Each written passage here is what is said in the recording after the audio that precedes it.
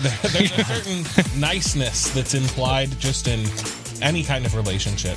Yeah. And so that keeps us from being truthful with one another. We don't say what we mean to spare conflict or to spare feelings or to spare drama.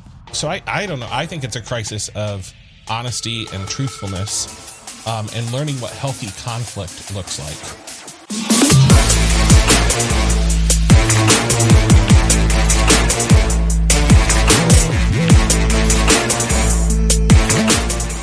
This episode of the Awakened Catholic Men's Show is sponsored by Select International Tours. We've got 2 tours coming up, a river cruise in Paris, as well as a pilgrimage to the Holy Lands. You can find information at selectinternationaltours.com/awaken. Hey, thanks for being here. We'll see you there. Okay, am I allowed in the new format to light this up at this point? You are. Okay. You have approval. Are we calling this season 2? Yes, sort of. I don't know. This is like the relaunch. Reboot. This is like bigger, better. No, we're not doing that again. Actually, let's just talk very briefly for a moment. I don't want to get boring here. But yeah, the plan here for those who ever listen to this is we're going to have a monthly men's night. And usually it's going to include also our brother Pete. Maybe Tenny when he's in town. But we will have a men's night at home. He's not dead. Yeah, we're going to channel. We're going to Pete. We're going to bring him to Pete. Good man to Pete. Better father, great husband. Yes, great member of the men's show. No, we're going to have basically a men's night here. We'll pray. We'll sing a sea shanty. I'm promising that. I'm committing ourselves to it. That's a. I don't know. Maybe you're putting a stake. But we will toast to your health, especially. We will toast to our generous donors and supporters who make this possible. And you can be part of this live stream. You'll be able to watch, and participate in our prayer and praise and worship and the pre-show toasts. And then from 7 o'clock to 9ish, we will have our discussion section. And those who are outside of the community will get little bits and pieces of the show over the coming month. But you, as a member of the community, will get the full thing as soon as it's ready, as well as being able to participate live. So did I cover everything? It should be kind of fun, kind of a fun new format to explore. Yeah.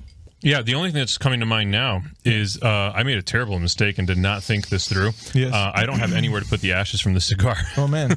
Just do them right on your leg. Just don't even, just hold it really Okay, Google. Hey, babe. Oh, shoot. Okay, Google, stop. Okay, Google, broadcast. Babe, could you bring me the glass dish to use as an ashtray? I love you dearly. Okay. Don't mumble. Be bold here, man. Wow. Take off your shoe. Use your shoe. That's so random. It's all the things that I would do before I Googled my wife to come down with an ashtray. Yes. It's because he doesn't have a wife. So that's pretty much an endless list of things you would do. Yeah, pretty much everything. Wow. There's nothing you could do with the assistance of a wife. Hey, Colleen, I don't know if my OK Google situation was successful. Could you... Oh, right. Okay. I see what that is. It wasn't? Awesome. No. Right now? That's not something to make fun of someone. What'd you say, Colleen? I'll send her a message for you if you so desire. It might require a phone call because this could become urgent pretty quickly. It's all right. We're here. It's going to be great. Here. just dabble into right here. Rob's hair. Doesn't know what to do. He'll with add a little kick and just spit it out. Gentlemen, I'd like to propose as a first topic of discussion tonight. Something I was just thinking about this week. For whatever reason, I've been talking to a lot of people lately about candy groups and community and candy, and what they have to do with one another. Gentlemen, I'd like to talk about Christian fraternity and accountability and iron sharpening iron, because I am a rather hopeless slob, and I've been part of many men's groups with other fellow hopeless slobs. And I love the idea. I love the romantic idea that seems to come out of Scripture. I don't call it romantic in a pejorative way here, but this iron sharpening iron that Christian men are supposed to provide to one another. I'm not sure I've experienced much of that. Certainly not any of the communities that I've set up or tried to enter into. Maybe a little bit when I went to seminary, a little bit there, I suppose. But like my men's groups, it seems like we always just sort of end up sitting around saying the same old things. And so my question to you tonight is, what is Christian fraternity, and how do we move toward a more constructive sort of like accountability? How do we actually push each other and encourage invite each other to push each other in growing in the faith? I don't know. I want to know. How do we do Well, that? I will say at many times in my life, I felt challenged by you. Oh, thank you. And the only thing I can say is you shouldn't pick such non-iron-like friends Oh, wow. to return the favor. To hold back. Thank you, darling. To You're Alina. amazing. I love you. To Alina. To Alina. Yes. Okay. Well, thank you. Yeah. I'm glad you that. said that, You Rob. need to pick better friends. This topic was not fishing that's for all. compliments, Yeah. but I'll take them. Because I can, just think of all the times, not only by the things you've said to me that have been challenging, but your example as well. Well, and I can say the same thing about you. Oh, shut up! You're a great friend. You shut your You should mouth. have more You're friends lying. like Rob here. He is lying. Man, you're just a good guy. It took you like 3 sips of whiskey, and all of a sudden, What were you gonna say? What I was going to say I love is, you, man, but you're not getting my Bud Light. Wasn't that a thing? Yeah. what I was going to say is, I love that Rob brought up that example that's very real and personal between the two of you, because what my gut reaction was when you asked the question is, like, I just was quickly running through my head, like, where am I experiencing that in my life? If I am, and I definitely am, but it's also not explicitly in the context of like a men's group in like the group gathering, but it is those same men that are in that and other groups, but in the one-on-one moments. Yeah. And so I feel like that is maybe you've encountered that in the group setting, because it may be harder to get it might be harder to be constructively critical of a brother in front of other people, where there's the added dynamic of embarrassing them or like wanting to avoid embarrassing them, rather. And when it's one-on-one, it's a lot easier to challenge, the guy that you care about there, and there's less of that embarrassment dynamic. So in my own life, I've definitely experienced that a lot. And I love it. I really love it. And I think it is that one-on-one thing, but you really like, you tee up for that by having those groups of men that are journeying together.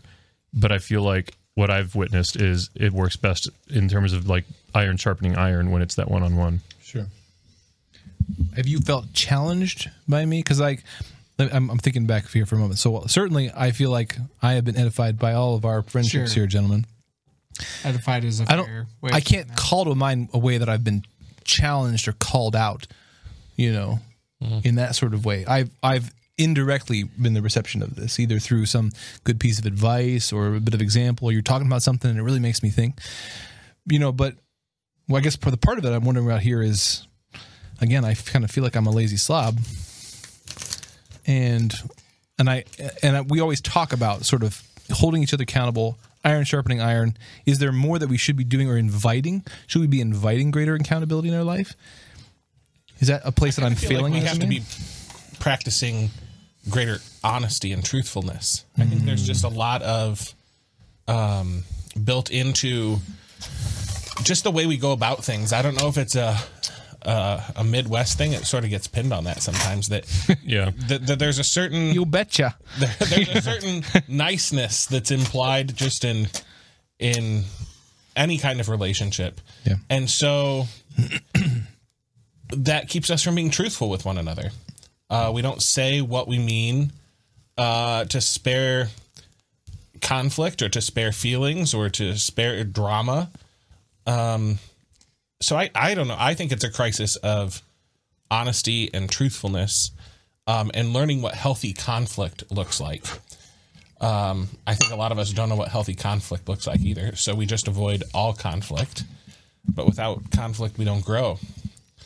So I don't know. What is it that you think could build a relationship, either one-on-one or in this sort of a men's group dynamic? I think you're right. The size of the group has something to do with it too. Mm-hmm. In a whole big group of people, you're less likely to be honest and forthright and call someone out. It's much easier to say things to Nick one-on-one or behind his back. No, But in a group, absolutely. when he's there, Absolutely. nope. I find it very difficult. Yeah. Well, doesn't that happen a lot though? That we'll talk about Nick after That he guy, leaves. he's got We won't talk about problems. Why do I come here? Why are you my friends? I'm just giving you an example for the sake of the show. Hypothetical. Hypothetically. Pete's not here, so we've chosen you. Congratulations.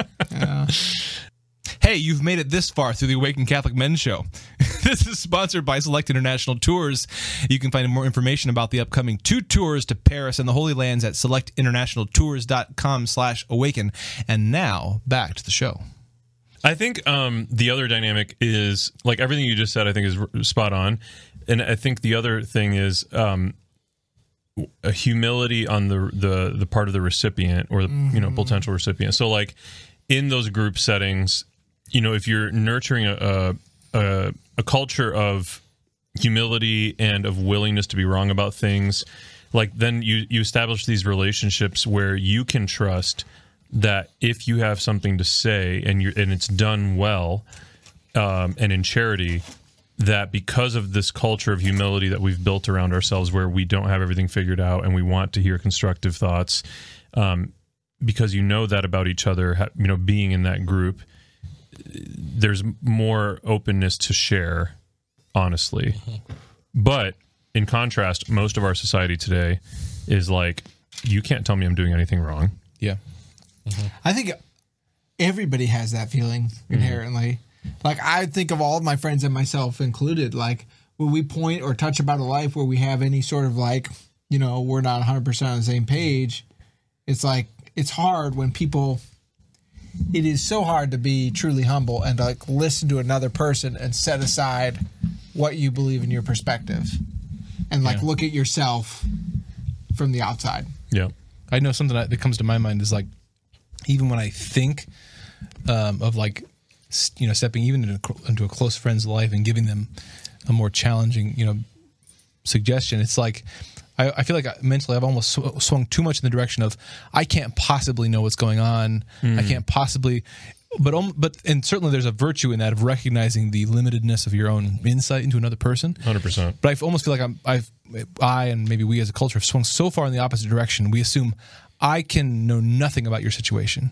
Like, your lived experience is so radically different. I can know nothing about it. And so we never really have the courage to say, I could be way off here, but when I see X, Y, and Z, I think maybe A, B, and C. For fear of just being so off or that being so offensive, you just don't do that. I feel like it's not part of our culture. Yeah. I think you have to have a mutual goal as well that is well defined and understood. Otherwise, a very natural sense of competition can thwart your ability to have a healthy conflict. So, because receiving criticism or challenge is then received as as a threat, because I'm supposed to be doing better than you, and you're just trying to tear me down. And that competitiveness enters in. I think it is embarrassing that the priest doesn't know this off the top of his head. I think it is St. Basil and St. Gregory Nazianzus, who were very famously good friends. And one of them, maybe St. Basil, all the people will correct me. An easy Google search will tell you if I'm right or wrong, wrote a letter on their spiritual friendship and how good they were for each other's holiness. Yeah. And one of the things he says is the only thing that we were ever competitive about was trying to make sure was holiness. That was the only way they competed, like to outdo one another in helping the other one become holy. Right. Nice. But there is this certain sense of competitiveness, I think, that leads to the unhealthy conflict. But when you have a shared goal. Yeah. Someone pointed out later that our natural human drives for competition and for profit, we learn in the Christian life to not pursue those in a worldly sense, but not to be eliminated. They're to be redirected to their ultimate goal, which is profit for the body of Christ in heaven. Right. Treasure in heaven. Save up your treasure in heaven. And that's not a singular, selfish type of treasure. That's treasure that benefits all. Yeah, your victory is my victory. Exactly. There's nice. But there can be a healthy competition of wanting to do the very best that I can. Right. Yeah. Do you find it particularly difficult, maybe as a priest, to find that kind of fraternity, or do you feel like you have that among your? Certainly, I think I have that among other priests. You have to be intentional about that as well, though, because there's all sorts of unhealthy competition dynamics there as well. Or what is your motive for saying this, or why? Or priests are particularly longest homily. What? Longest homily. Right. Man, tell you what. No, I mean, that's like a perennial issue going all the way back even into our Jewish roots, like between like the leaders at the time in the Jewish faith. Like there's always been like this conflict of whose ideas are better and whose ethos is better. And it's one of those things in our human nature, like Rob said earlier about our lack of vulnerability. Oh, and being a leader and being set apart in a sense, I feel like it does create an added difficulty. So I definitely feel like I have that among I think the reason that I would call my good priest friends is because they're the ones who challenge me in that way. And there's a clearly understood purpose to our friendship, and that is heaven. That this is not about my success or your success. This is about heaven. This is about the salvation of souls. This is about having a heart for the same bride. Yeah. So I would say that, I've experienced that among priest friends, but there's also that unhealthy dynamic as well, where it turns into competition or who's the best priesty guy. Yeah. Well, it's never quite that obvious, is it? Right? It's never quite that on the nose. But that's what's underneath it. Is I'm so much better at this than you. Because pride's at the root of everything. It is. Yeah. It is. You know, something that just occurs to me now, and I know I'm always finding ways to bring up virtue on the show. Yeah. But it's occurring to me now that so when you have a group, okay, you need to have a shared mission, and when the shared mission is understood, then it's easier to subordinate one's individual nonsense to that mission, and to have a healthy competition, a healthy accountability, because you're both agreed that that's the mission. Well, we got to recognize that. Okay, what are the virtues? What are the virtues, the beatitudes, that all those qualities, those descriptors? When we say that as Christians we're to put on Christ, or we're to be holy, it's easy for that just to be like a simple distilled word that sounds great but means very little. To put on Christ means to put on his qualities, means to put on his virtues. When we look at the virtues of the saints, we're seeing all of what it means to be like Christ spelled out in all these different ways. That's what the virtues describe. And I think maybe because we've lost the language, in some sense, if you break out holiness into its qualities, into its habits, into its patterns, what you have are the virtues. And maybe because we've kind of lost that vernacular, that vocabulary, maybe we've lost the ability to break out that mission into something that's more concrete. In other words, to be able to give ourselves something more concrete to push ourselves towards. I don't know. I disagree. That was a very self-serving. I don't really. I just was thinking, like, what would Pete say? What would Pete say? I disagree. I disagree with everything you just said. No. He'd say it exactly like that too. I think one of the challenges for me, like, I always just get a sense of like, maybe not for everyone, and this is pride, but like how can I say something to you? Like, at what grounds do I have to say? Kind of like the log thing, I got these logs in my eyes, and I'm trying to remove splinters, and it's like I feel like that's hard to like look at other people's lives so critically, and maybe that's like a shame or a lack of confidence or something in my own life that's like, I don't know, like I need to work on, because I don't feel like I wouldn't be receptive to other people saying things to me so much as like I just like it would be hard for me to like really reciprocate in a way that's really. Something that is striking me about what you just said is there is like there's a pious quality to the spirit behind like what you just articulated you've experienced, but there's also and maybe we're gonna put on display here a potential. He could be way off. I can be way off on this, but he definitely is. I'm not open to hearing it. But go on, I'll entertain it. There is something I think noteworthy in some of the things we see from like our evangelical brothers and sisters, and where they walk in power and the power, a confidence of the Holy Spirit, a confidence in what the Holy Spirit, what God has done in their lives, and I think that there is a tendency in like our Catholic circles to be overly scrupulous about, oh, I can't walk in power because X, Y, and Z.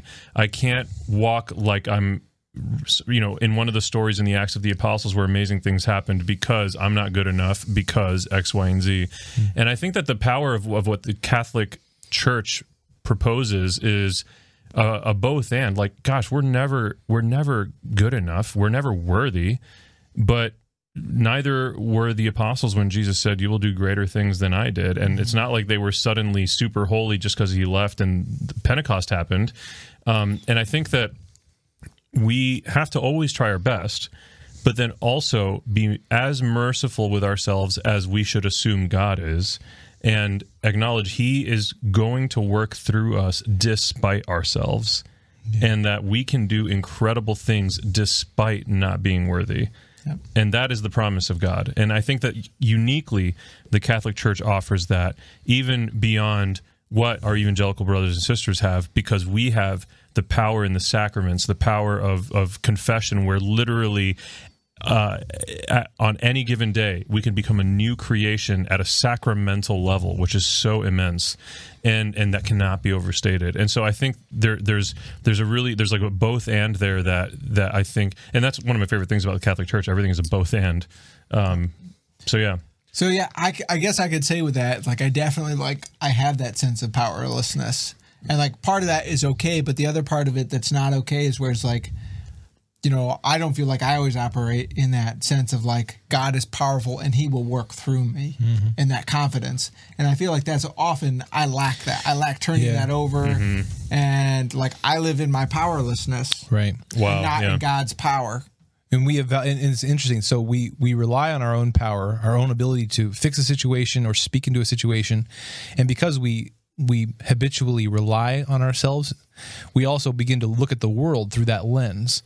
Like, this project or this person or this situation is only relevant to me and my concern if I can already kind of imagine how I'm going to fix it. And if not, I guess this is somebody else's problem. Wow, yeah. And like, even so, we're talking about kind of brotherhood here, but like, I think in my marriage, like, I think it's pretty typical for couples like us. Like, we sort of wait around until something's already an issue before we get around to talking about it. Whereas I should have, like, way beforehand boldly said, "Babe, I really think we should talk about X, Y, or Z." But we don't. We wait until like we're stressed out and it comes out, in a calamitous sort of way, and we get past it and we grow for it. But I'm always thinking back, like, I should have been much bolder, brought that up earlier before it was such a big deal. And again, it's the problem is I'm evaluating my life and my action steps by my power rather than, Lord, what are you calling me to fix? And should I be talking to my wife about something or to my brother about something? If so, I got to rely on your power, because I can't imagine how to fix this, but I'm going to do my best to bring it up and walk with the Holy Spirit and see what happens. Is there anything you have in mind right now? Well, this has all been a pretense to actually. No, go ahead, Father. I think you said it before that the key to this is really humility, and the Desert Fathers would say the same thing. That humility is really the key to all the practice of all the other virtues as well, because humility is about, first of all, seeing yourself as God sees you. It's seeing the truth about yourself. So humility is not about just being aware of your faults. It's about being aware of who you are in the sight of God.